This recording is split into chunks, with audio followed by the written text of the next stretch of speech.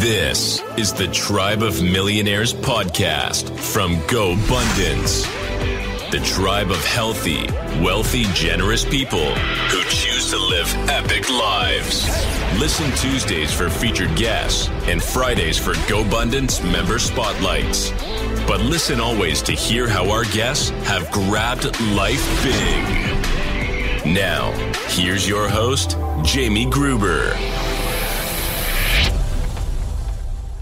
What's up, everybody? Welcome to the show. It's really great to be here today. This guy and I connected because we had kind of a similar path corporately and left that path corporately around the same time. So it's been neat to kind of follow one another and get to know each other. And he's just an inspiring dude. You're going to really enjoy this interview. He's a father. He's a husband. He's a real estate investor. He's a GoBundance brother. Hemal Badiani, welcome, brother. Good to have you here. Yeah, likewise, man. I am continue to stay inspired with all the posts, all the things that you're doing, all our path we're same on the W2 side and leaving that, and just the last year in general. In our own ways, we've carved out a unique path since then, and I'm excited to share mine and also talk about yours. Yeah, and yours, thank you for that. And yours is exciting too. I mean, I just love, I don't know, yours felt like it was like you were there and then you just had to kind of say like, you know what? It's time. What am I doing? And you made the move, but we'll get there. I don't want to get too far ahead. Let's start with backstory. Give us your story from, where you're from and take us up through today. And give us the 5 to 7 minute version of you. Yeah, absolutely. So grew up in India, was born there, a little town, business entrepreneur family. So learned all the lean, mean processes and just, staying frugal, saving that penny, having a very lean operation, home office type of deal. My dad used to get FedEx and others to store his factory stuff for free just because of relationships. So we never invested in a warehouse. So very, very naive, kid, just pampered growing up. It was just phenomenal. Typical Indian family with, lots of servants and maids and all of that. And one day, somehow, destiny told me that I need to move 10,000 miles away, leave that comfort, and come down to Charlotte, North Carolina, of all the places in the world. I'd never been here before, never knew anyone except one kid who'd moved here with his cousins and stuff, but he moved back before I could actually physically move here. So when I landed here, it was big culture shock, big shock in all aspects. Had my first college job in Chick-fil-A, then graduated to Burger King, Pizza Hut, laundromat, gas stations, the whole shebang, summer jobs. I did that for a couple of years. Then again, intuition told me I need to chase this girl who is now my wife down to London in the UK. So moved over to London post-graduation. And started my career in the consulting side along with my relationship. Got married. And that journey took me for 15 years across 3 continents. So lived in Asia, lived in Europe, lived in North America with the consulting clients, a couple of dozen of them, everybody from Disney theme parks to the Vatican. I had the good pleasure of standing before their CEOs, CFOs, as a young kid and tell them, hey, this is something wrong with your business, which was fascinating that they would even listen to me at that stage. But did that for a whole of 15 years. In the meantime, moved back to Charlotte in 2008. This has been my home. So always come back to this place and the beauty it represents. So did that 15 years. I'll keep on going if you want. Well, I'm taking all these notes and you're probably seeing me look down because I'm thinking, where do I go here? I've got a couple of different avenues and I don't want to be too all over the place. I might be there, but let's just start with this. What jumped out to me first, Vatican, consulting for the Vatican. Yeah. How? What does that mean? What do you mean you're consulting for the Vatican? Who in the Pope? One of the top, one of the archbishops? Who are you consulting with and what are you consulting about if you're able to share?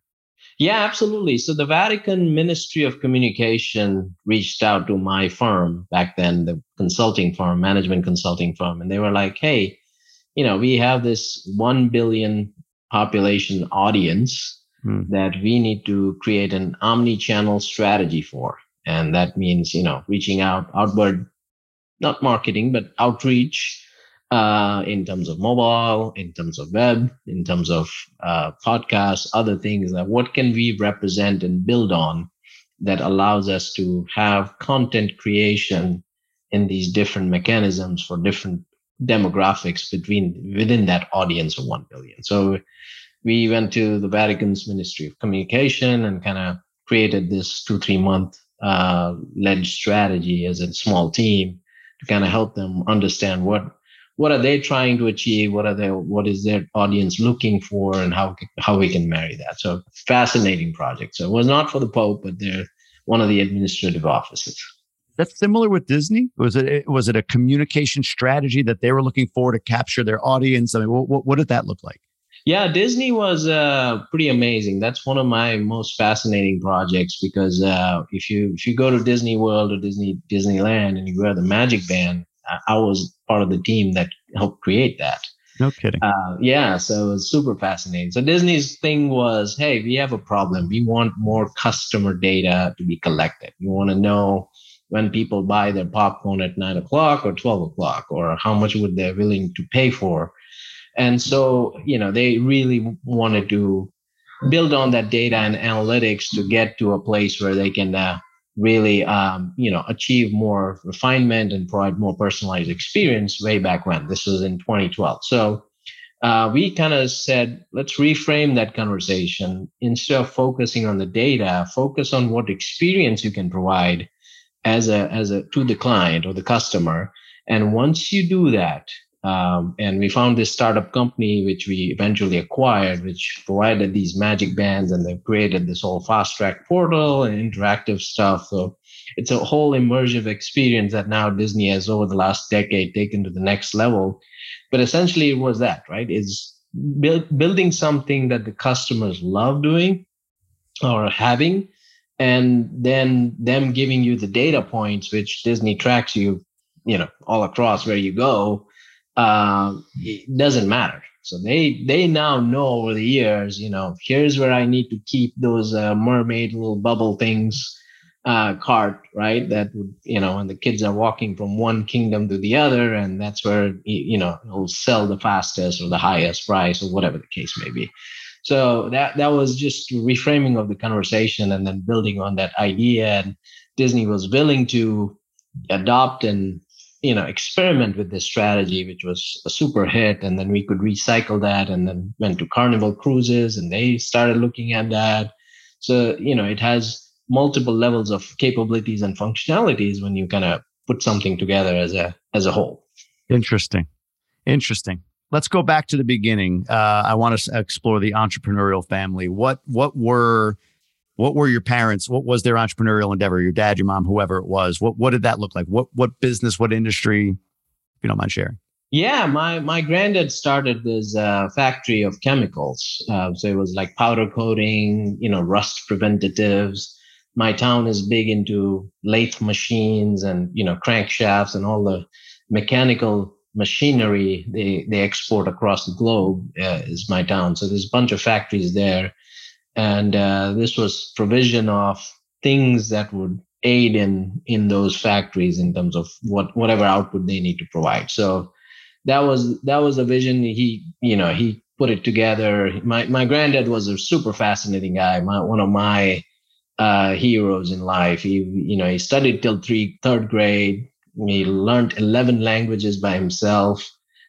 He brought about a culture where in the house, he'd invite poets and philosophers and politicians, and he'll have great debates, and we get to sit in it. So he was always very sharp in his mind. He like, the day I don't go to the office is the day I'm going to die. So he was a workaholic in one sense.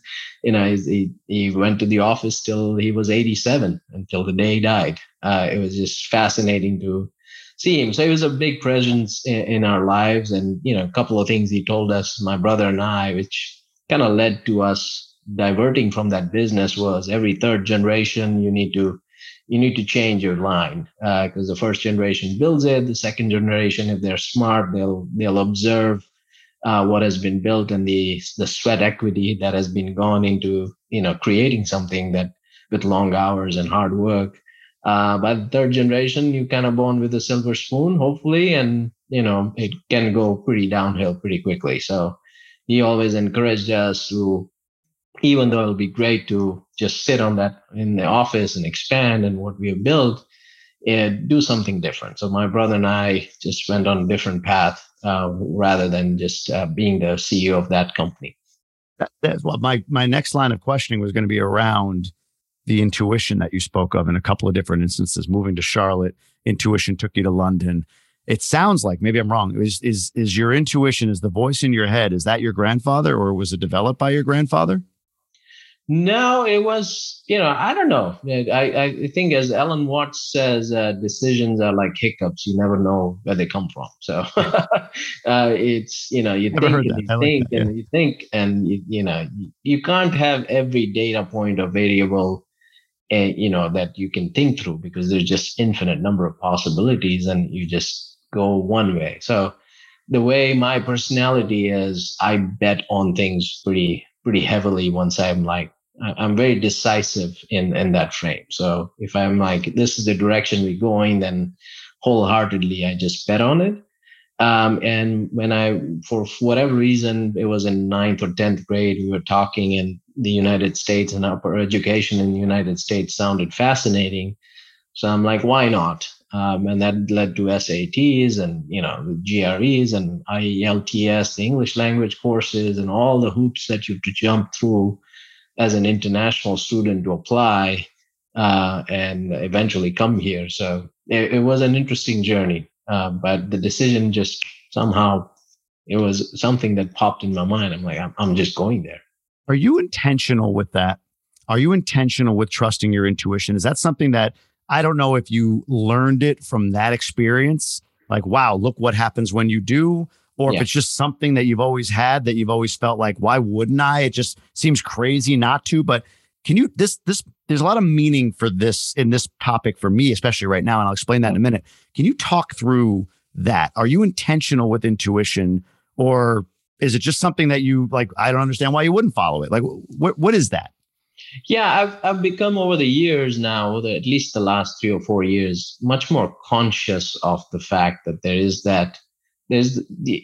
two types of voices, the devil and the angel type of voice, right? So there is the voice of fear and, things, hey, holding you back, and not listening to that, or not ignoring it, but knowing that it can be there time and again. And that's also a perspective of life. But then there's this powerful voice that just comes again very fast sometimes, even before your thinking mind starts. It just like, hey, this is what you got to do. And there's the answer. Now I've become more conscious that whenever I don't listen to it, things don't go my way. And whenever I'm open to just being at the pace of life where I can, listen to my own voice on that side, it has really, really allowed me to accelerate in many, many dimensions of life. So I'm becoming more conscious. It's not. How are you conscious? Is there anything that is it meditation? Is there anything that you're doing to really like tune into that frequency or hear that voice? Yeah. So I started with external help, right? So I hired Jason Rees as a coach. Yeah. Beginning of 2020, and so he helped really help me connect to some expanded consciousness. And then I just went on my own spiritual journey and said, how can I level out the voices in my head? How can I be more in tune with myself? So, more regular meditations, to your point, or just sitting down 5-10 minutes, kind of letting the thoughts kind of flow through and digesting them. And then every few months or so, I've started going to a place where I can completely shut off from all external stuff. So in the summer, I went for the Wim Hof Iceman, 5-day camp up in the Pyrenees Mountains, no cell phone, no Wi-Fi. and really allowed me to just take a step back. Because all the diseases right now are of abundance, right? You have too much information, too much light, too much food.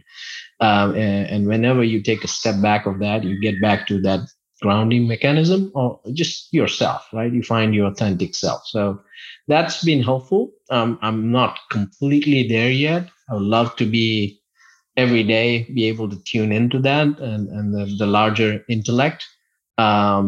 But not there yet completely. So that's been my practice. I don't know if we ever are. And Jason is an incredible gift. I've had him on the podcast, and then he spoke like you did to Emerge and Ascend in our case study. And the more I listen to him and the more I hear from him, this is Jason Drees we're talking about. It's funny. I'm reading an advanced copy of Matt Onofrio's book. Here's a guy that Jason also, I think you said, like helped unlock levels of consciousness maybe that you hadn't been around. It's incredible how his lessons make a lot of sense to me, but how when in practice, applied, it really works. The quick thing for me, and this was just a recent thing. I did a post about this as of time that we're recording, because this won't come out for a few months. So we're in December. This will probably come out in February of 2022. But a friend of mine took his life recently. Actually, I shouldn't say an old friend, and not in a bad way. Just a guy I went to high school with that we were close then, and then we just grew up. And he went that way, I went that way. Yeah. But we were good friends at the time. And I learned he took his life recently. And what's weird about it is a week prior to that, out of the blue, he popped into my head, a memory of him that I thought was just hilarious. Something that he and I shared in high school. And I was picking up my phone to go on Messenger and do a quick voice text to him. Right. And I didn't. And then like the next day it kept coming up, like this funny thing kept coming up. I'm like, I should, it's weird. I shouldn't. And then a week later, he ends up taking his life. And I just wonder, had I trusted that authentic voice in me, had I done what my intuition was telling me to do, and I don't know, but might he have heard, wow, people think of me, people care about me. I haven't heard from this guy in 20 years, but all of a sudden out of the blue, I get to might that have been what my intuition was telling me through whatever frequency he and I were connected on in that moment? And again, I'm not blaming, this isn't, I'm not taking this heavy feeling of like, if not for me, this wouldn't have, but to your point, I have to wonder that now. I don't have the benefit of saying, hey, I'm so glad I did that. I'm so glad I put it out there. Maybe I wouldn't have known anything, and that would have been great because he would have just continued going on. But that intuition, that voice that you trust and tuning into that. I mean, you talk about getting quiet. I talk about that a lot. Like people say, I'm gonna get quiet once a quarter, go away, get away for a weekend. Right. I mean, it's so powerful. And it sounds like that's been of major service to you. Yeah. Yeah, absolutely. And what you're saying is 100% true. Like I make a habit every time somebody super random that I haven't spoken to or is super far away, and there's no reason to pick up the phone, I always call them. And I had a similar person didn't take his life, but one of my really good friends that I grew up with back in India, that we stay in touch with. And whenever I go to India, we hang out together. But without that, every 6 months or so, we'll pick up the phone and talk. And I just had the wild intuition of just calling him. And 2 days later, he had to go in for an emergency bypass. Dude's 44, 45 years old, young. And it was just incredible that I get to hear his voice before that happened. And it was just something that popped in my head. I'm like, I call this dude. Trust your intuition. Yeah. It might be the title of this episode, to be honest with you, because it's what's guided you. It's what's taken you through life. And let's take that further. Let's take that to the next step, which is, you're in this corporate career, you're getting to work with the Vatican and I wrote down the word penny because before you were talking about saving your pennies, Vatican and Disney and so on and so forth. And then at some point, real estate enters the fray for you. So talk to me about when, where, and then take me up through the decision to exit your corporate career. Yeah, absolutely. So before even that, there was another intuition, or you change paths based on inspiration or desperation, right? So this one was desperation. So I was 15 years career, going super gung ho. Every 2-3 years, I'm climbing the ladder. senior executive, vested stock, traveling high class, restaurants 4 days a week. I'm living in hotels, so a million miles in my family. I could go for vacations. Beautiful journey, right? I love helping the clients and really smart people to work with, 80-hour weeks, so nothing else to look forward to from that perspective, but, a routine in itself. And then my kids were born, my twins. And when they were just about to turn 1, I was up in Boston for a client and 45 minutes away from the airport. And my wife calls me that my daughter had a skull fracture. And they were just, walking in diapers, and one bumped against the other and hit on the head and, cracked the skull open. And that's just a feeling of nausea kind of coming over me. I'm talking to the clients while crying. I've never, you don't show your emotions when you're a consultant. You're there as a therapist, as a consultant for everything, right? Clients are usually talk to you about personal stuff, and you just stoic, you're helping them. That's the nature of that business. So for me as a senior executive, going there and crying in front of my clients, I'm trying to find tickets to go back to my house and really be there with my family, changed something in me. And, while my daughter didn't need surgery and she was completely fine and now a healthy 6-year-old, it reminded me the importance of being a dad and what would I have lost if something bad had happened. And so that led to a path of, hey, I need to change where I need to be. I need to be home more. And I need to figure out a way to do it, which, because I'm super ambitious, doesn't allow me to take a step back from what I've built. So that meant I put up, again, a thought in my head. This is what I'm going to achieve. I'm going to double my pay. I'm going to go to a non-consulting business. I'm going to go to a business which allows me to go from 80-hour week to 30-hour weeks as a job. And it allows me to stay more home, or, work from home pre-COVID. This is pre-COVID. So it took me, after that decision was made, 120 tries. So I applied to 120 jobs, failed. Well, failed. Some, didn't match my criteria. Some just didn't match my alignment in terms of what I wanted to do versus what they wanted to do. Tweaked 40 versions of my resume and did all that before a year and a half later, I got into Wells Fargo, effectively doubling my pay, working from home for the most part, 30-hour weeks, a nice assistant, very cushy job, and changed life for me and my family. And I could, go to my kids' school and daycare every day of the week, all that lovely stuff. So I'm like, this is awesome, right? The failures were big, sometimes they sucked, most of the times they sucked. But if I put my mind into something, again, I'm honing and evolving on how I'm thinking, I can get to a point where I can achieve that. So that led to a path of, all right, I'm getting bored now that I'm working 30-hour weeks. What do I do? So I started opening up businesses and I started introspecting on what competencies do I have, right? I've been able to consult from the age of 22 these CEOs, CFOs on how to pivot their business, how to scale their business. So I figured I'm not a new ideas guy, but if I get an idea, I know how to scale this pretty quickly. I know how to hire people. I know how to build processes. I know how to build a culture for a team or organization. And really, if I did that for myself, what would that look like? So led to a path of an outsourcing company that I scaled and exited, then a private lending firm, then a residential real estate firm. And then, 2020, I was kind of in this conundrum. I'm like, all right, I have 9 employees in the residential house flipping business. I'm earning good money. I'm at Wells Fargo. I'm working, but this is not exciting me. What's the point of friction that's happening in my life in terms of what I want to do with the business? Can I scale this to multiple cities? Can I build 50 more employees? What do I do? And that's the point where I found Jason. And so the first conversation I had with him is like, you need to shut down your business. And I'm like, what? He's like, yes, you cannot go from a senior vice president to a house flipper. that's not your path. And that's why it's creating the friction. Even though it's earning you money and it looks nice and you can scale it, you're not going to be happy doing this. It's not exciting you. You need to, if you want to really climb up another mountain, you really need to climb down this mountain. So this was 2 months before COVID hit. And I took his advice. I let my 9 employees go with good packages.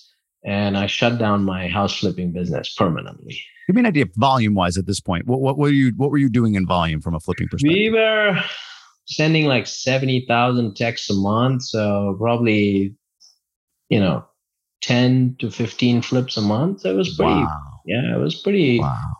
Pretty nice. Yeah. It was a good check coming in. I apologize. I didn't mean to derail you, but I was just curious the scale of this business. So okay, so you decide you're shutting this down. Let people go. Continue, please. Yeah, and these were folks in Philippines, all VAs.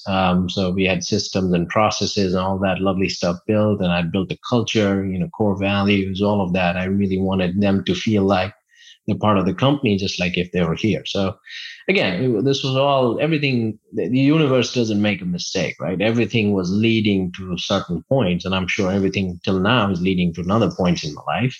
Yep. And your life, right? So that's when, within those 2 months, I discovered commercial real estate and started in the heart of COVID passively investing in syndications and really gathering competitive intelligence on how reporting works, how communication works, how the teams are built, what can we do. And there came a point where I was like, okay, there's 2 forks in my life. I could either just, do this 15, 20 times, invest passively, and then recycle that money every 3 to 5 years and, live off a nice check and be good, right? And that's one path. Or this business can really be a team sport where I can scale crazy big with a lot of partners. I can stay in my lane of, providing the direction for the company, the hiring, the growth strategy, which divisions we want to create, and really create a Fortune 100 type of organization. It doesn't have to be big or small, but it works in a process-oriented way that is not transactional in the real estate world. So that's the path I chose. And September 1st of 2020, in the heart of COVID, we bought our first 208 units in Tulsa, Oklahoma.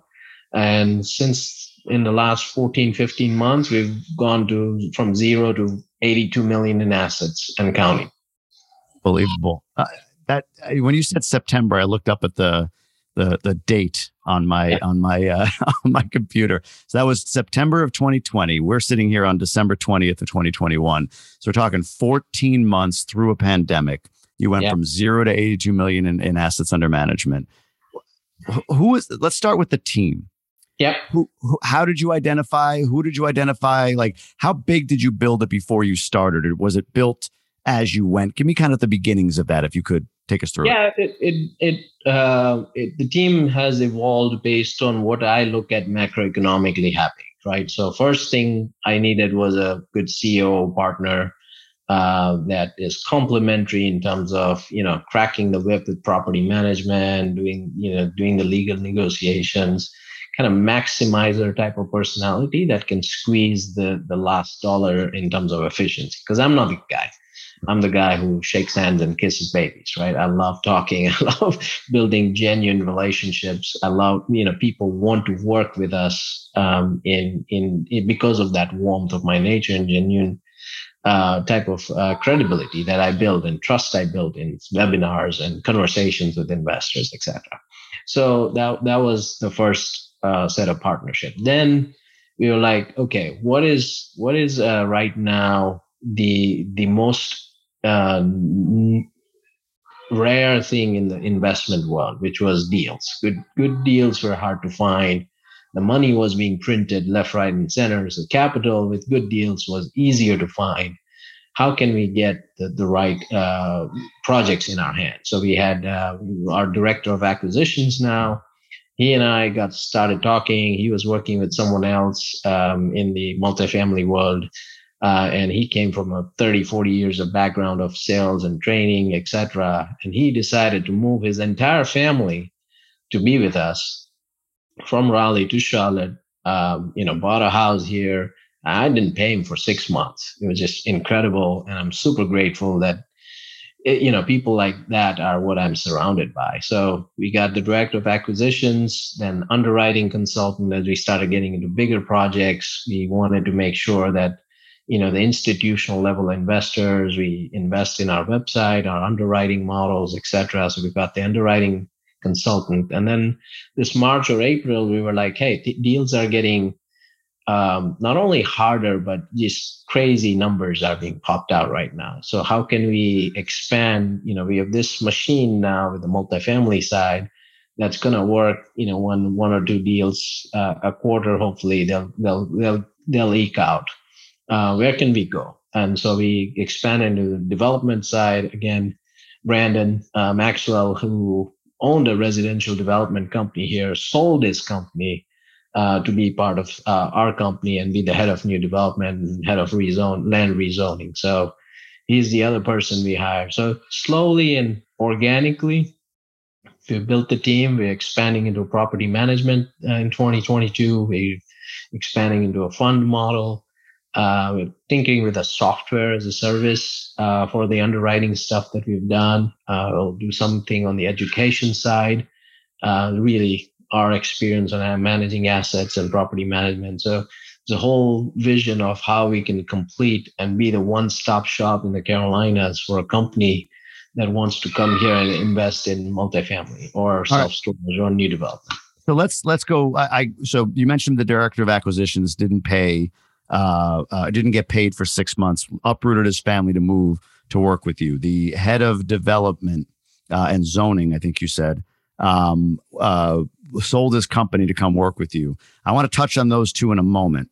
The CEO that you found, was this this is a brand new company? I mean, maybe you had income from the flips, I'm not sure, but did you pay this person? Was it an agreement that pay would come with acquisition? Like, how did you structure and bring in, when you're trying to when you're trying to bring in that integrator, which is what you hired, right? That person to really take your vision and integrate it. How did you structure that? How did you ensure? How did you net that person? How did you grab them? Yeah, it's exactly the point I wrestled with, right? I need to find someone that I completely trust. So this was my friend of 10, 12 years, very similar vision in terms of owning residential portfolios, etc. Yeah. But then when we were kind of going through the path, he was looking at commercial real estate as well. And I knew his competency was very complementary to mine. So we entered into a partnership. And, for me, again, the way I was thinking is, if you own a $10 million company, 100% of that, or 1% of $1 billion company, your net worth's the same, but the way you operate things, the way you think about things is super different, right? You have to have different levels of process, different levels of training, culture to create $1 billion company than a $10 million company. So my vision always has been, when I think about Wells Fargo or my consulting firm, the head of accounting is running his or her own division, and it could be a 7-figure, paycheck for him or her for that division, but they're in their lane, just making things more efficient, hopefully, and more productive for that division. And that's one cog in a wheel of things, vertical and horizontal, that needs to go through, that needs to, that would allow you to kind of build a very healthy business that's functioning like a symbiotic system almost, right? So that vision allowed me to say, my first level of leadership doesn't need to be completely salary. Their outcome needs to be matched to the success of the company. And for whatever equity share that means, I'm not a greedy guy. I don't need to keep 100%. That would allow me to scale faster. And then when we hire the second level of management or leadership, then we have enough going on in all these divisions of our company that allows us to pay rock stars on a salary and bonus basis. Because in this world, macroeconomically, salary and bonuses are getting much more inflationary. And it's hard to sustain people if you don't have the right projects coming in. And when you're building something, every project that you take needs to be a unicorn, right? Because your entire credibility depends on, hey, these guys have the best deals. I'm going to invest only with them if I have the funds. That's the type of culture we want to create, right? Because that's something that organically grows in itself. So that's where we went. What's the value proposition for your partner? So you have this concept, this idea, you want to start this thing. He, it sounds like, has the experience, right? So for you, like when you pitch him on partnering with you for whatever share that might be, whether it's majority, minority, whatever it might be, what's the value that you bring in that equation? Is it simply like you talked about the department head finding efficiencies horizontally, vertically? Is it like, hey, I need you to do that, Hemal? That's what I need. That guy. I need that guy with the big vision who can see 6 months down the road, because I can't. You tell me the 6 month vision, and man, I can line up the sticks and I can knock them down. But I need the guy that can see further out. That's not me. Is that his own recognition of his skill set and his lane? Is that the value you bring to him? So the value I bring to my company in general is the entire, not only the vision and the growth, right? It's the marketing. It's all the investor relationships, all our partner relationships, all of that with private equity firms, with large retail investors. All of that comes through me, essentially. And the marketing, the growth of the firm, which division we want to invest in, along with my own funds in terms of these investments where we open up a new division or we're betting on something that could, not work and we could lose six figures or whatever, right? So that's the value that I bring to the firm, right? It's people can be in their lane. The operation, my CEO can be really looking to have not to worry about where the $3 million in capital is coming from, and really worry about closing the deal, making sure the property management is there day one as we expand into building the property management firm, right? Hiring the right people, all of that stuff that is essential to the success once we close. But before closing, making sure that the investors understand the deal, making sure that the investor memorandum, the portal, all the discussions, all my investors have my cell phone, right? So they can call me anytime and really know what's going on with the project. Real quick, how large an investor pool are you at right now? If you don't mind, like how big is your list? Is it thousands, hundreds? Just to get an idea of scaling an $82 million operation in 14 months. How big a list does that need to be? So it's 500 people. Okay. It's, I would say at any given point in any given project, probably 10 to 20 of them would get excited. Like, hey, I've just sold my stock. I'm ready. I need my bonus depreciation or whatever. So that's where we are. We could really do much more. And that's a place where I want to learn from you and others in terms of being consistent with our visibility and marketing efforts. Not hard selling, but just being out there, people knowing our brand, people knowing what we do and how fast we've grown and what we're trying to do. Because when we have one-on-one conversations with big private equity firms, they're like, that's tremendous momentum. We want to work with you guys, grow a little bit more, got to get a little bit more vertical, and we'll partner up. And so there's a lot of excitement on what we're doing, but it's not visible to as many people as we want. You structure I'm just curious, 506B or 506C? C. Okay, yeah. That makes sense. On the director of acquisitions and the head of development, moving in the first example and selling their business to come work with you in the second example. This is pre or during the early stages of your acquisitions, right?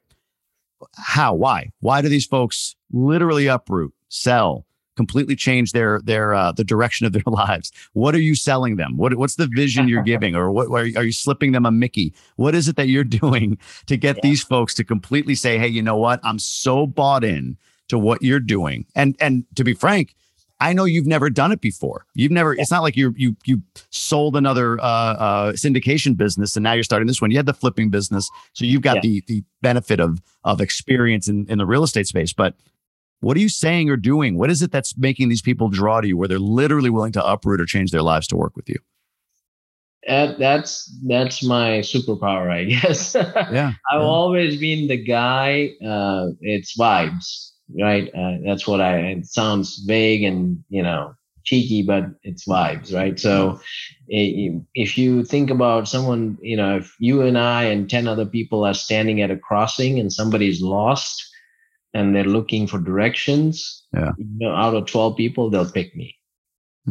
That's always been the case in my life. And so when I speak with someone and I laid out the vision to my team, and we continue to do so and refine, I provide, a few things. One, a vision that's larger than what we're trying to do. It's not, we don't talk about money. It's what we can achieve as a group, as a company, and what we can do in that space. Allowing them to have the autonomy to make mistakes and me living by them, rather than not treating them as, just employees or anything of that sort. And then respect and gratitude. And it sounds so simple, but when I've put together all those pieces, that has made me a very successful consultant for 15 years. That has made me a good leader within Wells Fargo. People who, when I quit the consulting work, I actually got to hire my own team and, build my own team. People were following me essentially, for lack of better words. And they were like, I don't care about the role. I just want to work with a leader like yourself.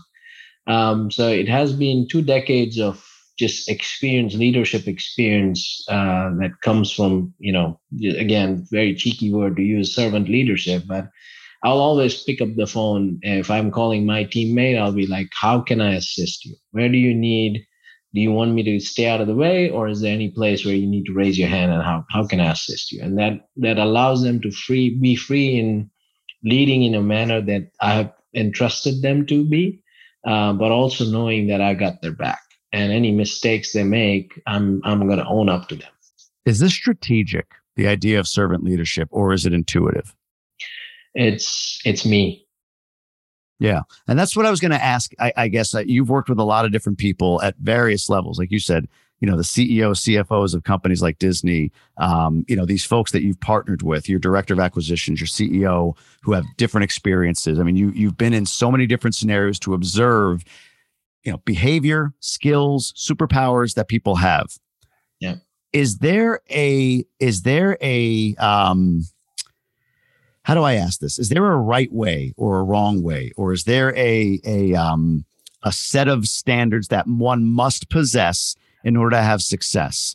Or is your answer, and I think it might be, getting closer to knowing who you are and being that, even if it feels ridiculous, like, you're funny. That's a power. Use that. You can use that power and have enormous success. And like, is it as simple as that? Like, could you be funny? I know we're using it, like you say, cheeky. I love that. So that's your London roots. A cheeky example of, but if you've got humor, for instance, and I don't know why that's coming to mind. Yeah. Can you carve out success in business by being authentically humorous? Do you think? I think so, right? I think it's a mixture of both, right? Finding yourself and being yourself in its true sense, which you mentioned many times in your podcasts and blogs and video posts. But then combining, there's certain things that you just can't get away with, right? One, hard work. You gotta work your butt off, right? That's the foundation to success. People say, work hard or work smart. You got to do both. And it's not an either or thing, to be honest. I still work 7 days a week. That's how I function. It's my harmony. I don't see myself on a beach, and maybe it's my granddad's genes, but I love experiences, and I've had more international trips this year than any other year in the heart of COVID. Like I've been outside 7 times. Twice to Spain, England, Panama, all kinds of places, and great experiences. So that's one. Empathy is another, right? If you genuinely in this world where there's just so much, we're together physically, but we're separate digitally. Having empathy as a leader, knowing people's opinions and ideas and ideologies might be completely radical and different than yours. Putting yourself in somebody else's shoes makes you a great leader. And then, more than what you work on, who do you work with? What are you working on? And then, how hard you work. Those are the three ways I kind of look into it. And what I love about that's incredible. And what I love about all of that is that it's all inner reflective. And what I mean by that is it's all within your control. You can control how hard you work. You can't control others' behaviors, but you can control your reaction to those. That's what you're talking about with empathy, right? You control who you're working with. And in this case, you did. You selected people based on the skill set that either that you felt was a best fit for partnership and or for the future of your company, this entity that you were building. Yep. So go ahead. I'm sorry. I look like you might want to. Yeah. And the last thing is flexibility. Right? In everything in our world, all skill sets, all trajectories now are, 5 years to 10 years, in my opinion. Right. So, right from kids' education to where I think my path would be, right? I could create $1 billion company, but also 5 years from now, I'll be like, I want to do something else. And that's fine. Yeah. Right. As long as you create a meritocracy in your organization. So when I'm not fit to be a CEO, I need to step down. Somebody else needs to take in, and I need to follow something else as a passion. Right. And allowing yourself to be not rigid because once you master the game and a way of thinking, you become again in your comfort zone. And especially if it's bringing you money, you need to evaluate again in a reflection. You need to evaluate every few months or so whether that's the path that's keeping you excited, keeping you happy in terms of what you're doing. Case in point, my business and how I had to quit it because somebody else had to tell me that. And in my heart of heart, if I reflect back, I knew that I was not happy. But the allure of earning extra bucks made me keep going. And you don't want to be in that path because that's when life is wasted. And our kids are my oldest kid is your kid's age, your twin's age, 6 years old. And I don't know that I had a moment like you did. I mean, the skull fracture is going to, it's going to shock you into life at that point. I didn't have that. But when I look at the trajectory of my life, and maybe it wasn't noticeable, but it seems like whatever shift I made started around the time that my first son was born. And the same as you, I was in Boston at the time. I had a good job in the company that I was working for. And it was like, I got to double it up. I got to level this up. And I went all out. I applied everywhere within my company. It wasn't 120 resumes, but in my company, 7-8 times that I interviewed for this level of job anywhere, Texas, New Jersey, Indiana, you name it, wherever I can go, I want that job. Comparatively, it's similar to what you were just explaining. And then I got that job. And when I did, I looked back. And to your point, I knew then, I was disconnecting from this and it was time to go down a different path. Yeah. The difference between you and me that I hear and what I'm learning from you today is that you a while ago learned the power of trusting your intuition and how to tune into that. That's a more recent thing for me. And I'm still on that path. So again, I really appreciate you talking about this. I know I kind of went down that rabbit hole pretty deep, but it's important to me. And I'm sure for many people listening, it's an important thing to hear about, that authentic inner being, whatever it is that's shouting out. I mean, you talk about Jason Drees. He tells the story of Brandon Turner, who, if you're in real estate, you know who Brandon Turner is, saying, I think I should just get a massage. And he's like, then go do that. And he's like, I was kidding, no, he's like, you need to go do that. And on that massage table unleashed all these ideas that created where he is today, so to speak. Right. So it's trusting that little voice in you, make the voice text that I didn't to the long lost friend that I just happened to randomly think about before something like this, something tragic happens. Or in your case, it's time to pivot and close this successful 10, 15 flips. I mean, flippers would kill for that type of business, right? You had that and it was like time to go. And where you are now is testament to that. So let's do this. Let's do a quick pivot over. I don't want to ignore the one sheet, but I want to do it kind of quickly. So let's just go real quick, pillar by pillar. Let's start with horizontal income. Right now, if you're willing to share, how many lines and what is your horizontal income? Yeah, I've got 9 lines, mainly in the e-commerce space. We're building a couple of title companies and also looking at lending, etc. on the horizontal side, just ancillary to our core business with a couple of GoBros. Yeah. And but that's the Amazon stores, the Walmart stores. I'm looking into YouTube. That has been my favorite pastime in terms of just I bet on one, it was successful, so I made invested in 7 of them, and that's been the main driver. And that comes about 300 or so in horizontal income annually as of now. What percentage does that make you? What does that cover of your expenses? Oh, it covers 100%. 100%. Yeah. You hit it. Financially free. I love it. That's amazing. Free. Yep. How about age-defying health? Tell me about diet, exercise, and where you are with all of that right now. Yeah, that's the place where I need to work on big time.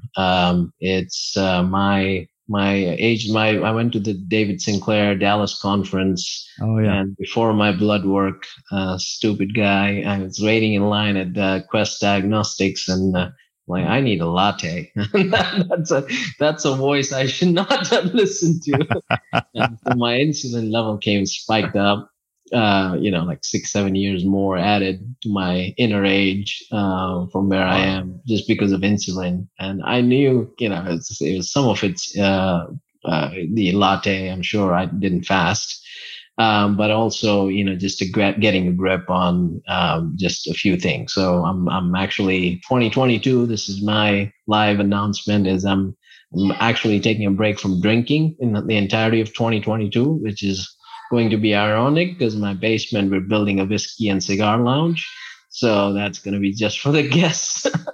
But and then getting myself into shape. That's what I love about that, though. I talk about this with Emerge and Ascend. It's the idea of habit one by one, right? So there's a lot of different things you could do from a health perspective. And when people, whether it's New Year or whatever, in my opinion, hit that point, they say, I'm changing it all.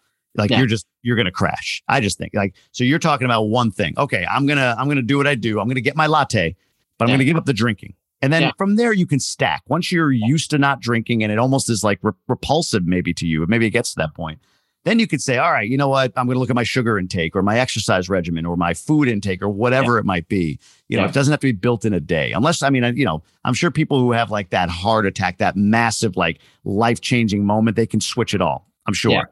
Yeah. But generally speaking, one at a time makes a lot of sense. So I love that. Yeah. Very cool. How about, we talked about family. How about contribution? Do you have a specific area you like to give or amount you like to give, or is it time, money? Talk about that for a moment. Yeah. So it's time. Time is going to be I'm very ruthless with my time. Everything prioritized, just like I think many GoBros, and calendar appointments, date nights, time with the kids, all meetings, my own time. Like I just put in, every Friday think time, every Monday deep work time into my calendar, so nobody can book that and I can stay focused. And so giving my time to anything or anyone is just the highest give that I could provide. And 2022, I want to do more of that. And when I go to India in a few days, I want to help some of the orphans there. We've been doing that for a while, and elderly homes as well, just from a contribution standpoint. And then next year, I think the charity, I want to up it up to 25,000 in a monetary charity as well. On the next question was going to be about upcoming adventures or trips. So you've got India coming up. That's not a quick trip. That's a decent sized trip. Yeah. Yeah. That's 5 weeks. So next year, this year I had that 7 trips, one of them being Wim Hof. The next year, ayahuasca experience is one of the bucket lists. I want to do that. And I want to go to Japan. I was talking to a couple of guys, Mike Schwager and their trip, and Pat Hyben's trip, and he was telling me about the Mario Karts they drove, and I'm like, dude, I need to be there. So 2022 is Japan. Where's ayahuasca? Is that Peru? I'm looking at a center in Costa Rica.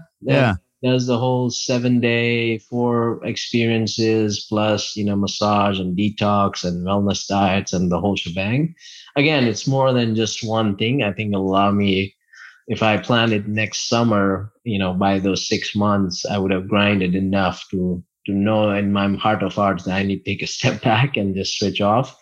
And so, getting to that point and working hard, doing all the things I need to, then taking a step back, bring 5 more ideas in the summer to pivot to other things would be super helpful. It's funny. The idea of psychedelics had become a recent thing for me. In fact, a guy in Ascend bought me a book. It's upstairs. I can't remember the name of it. I started and stopped it a few times, but it really gets deep on the history of psychedelics. I mean, for many people, it's like, what are these designer drugs with these GoBundance guys, that kind of thing. But it's not, psychedelics held a role in the 20s, 30s, 40s in changing the path of mental illness until they became vilified in the 60s. And the government said, forget this, dry up all funding.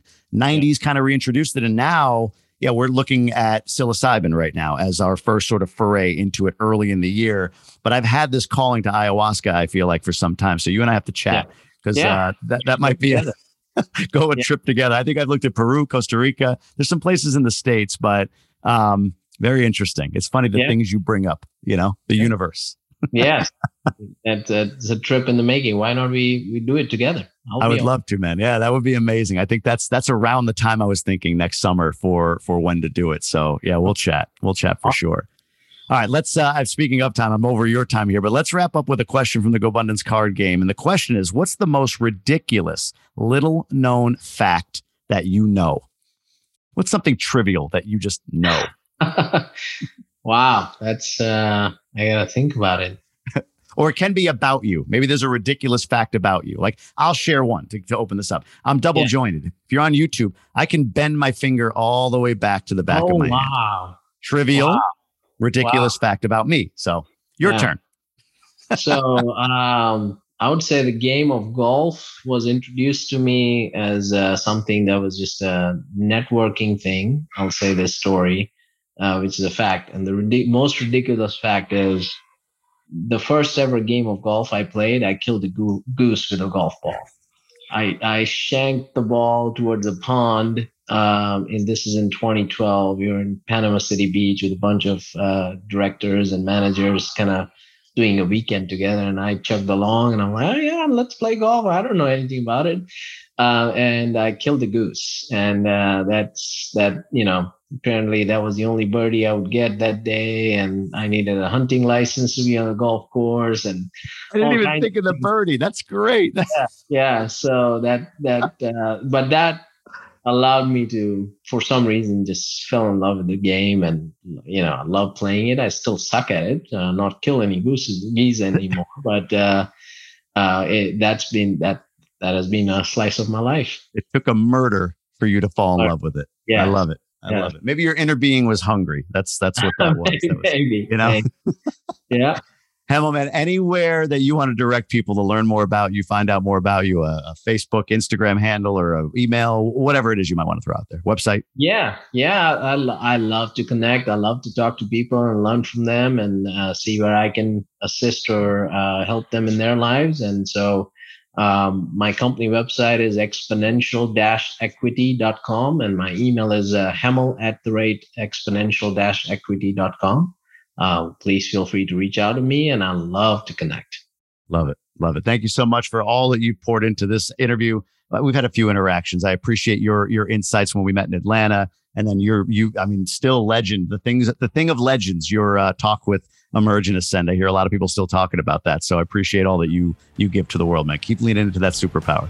Well, thank you, sir. Appreciate that as well. Absolutely.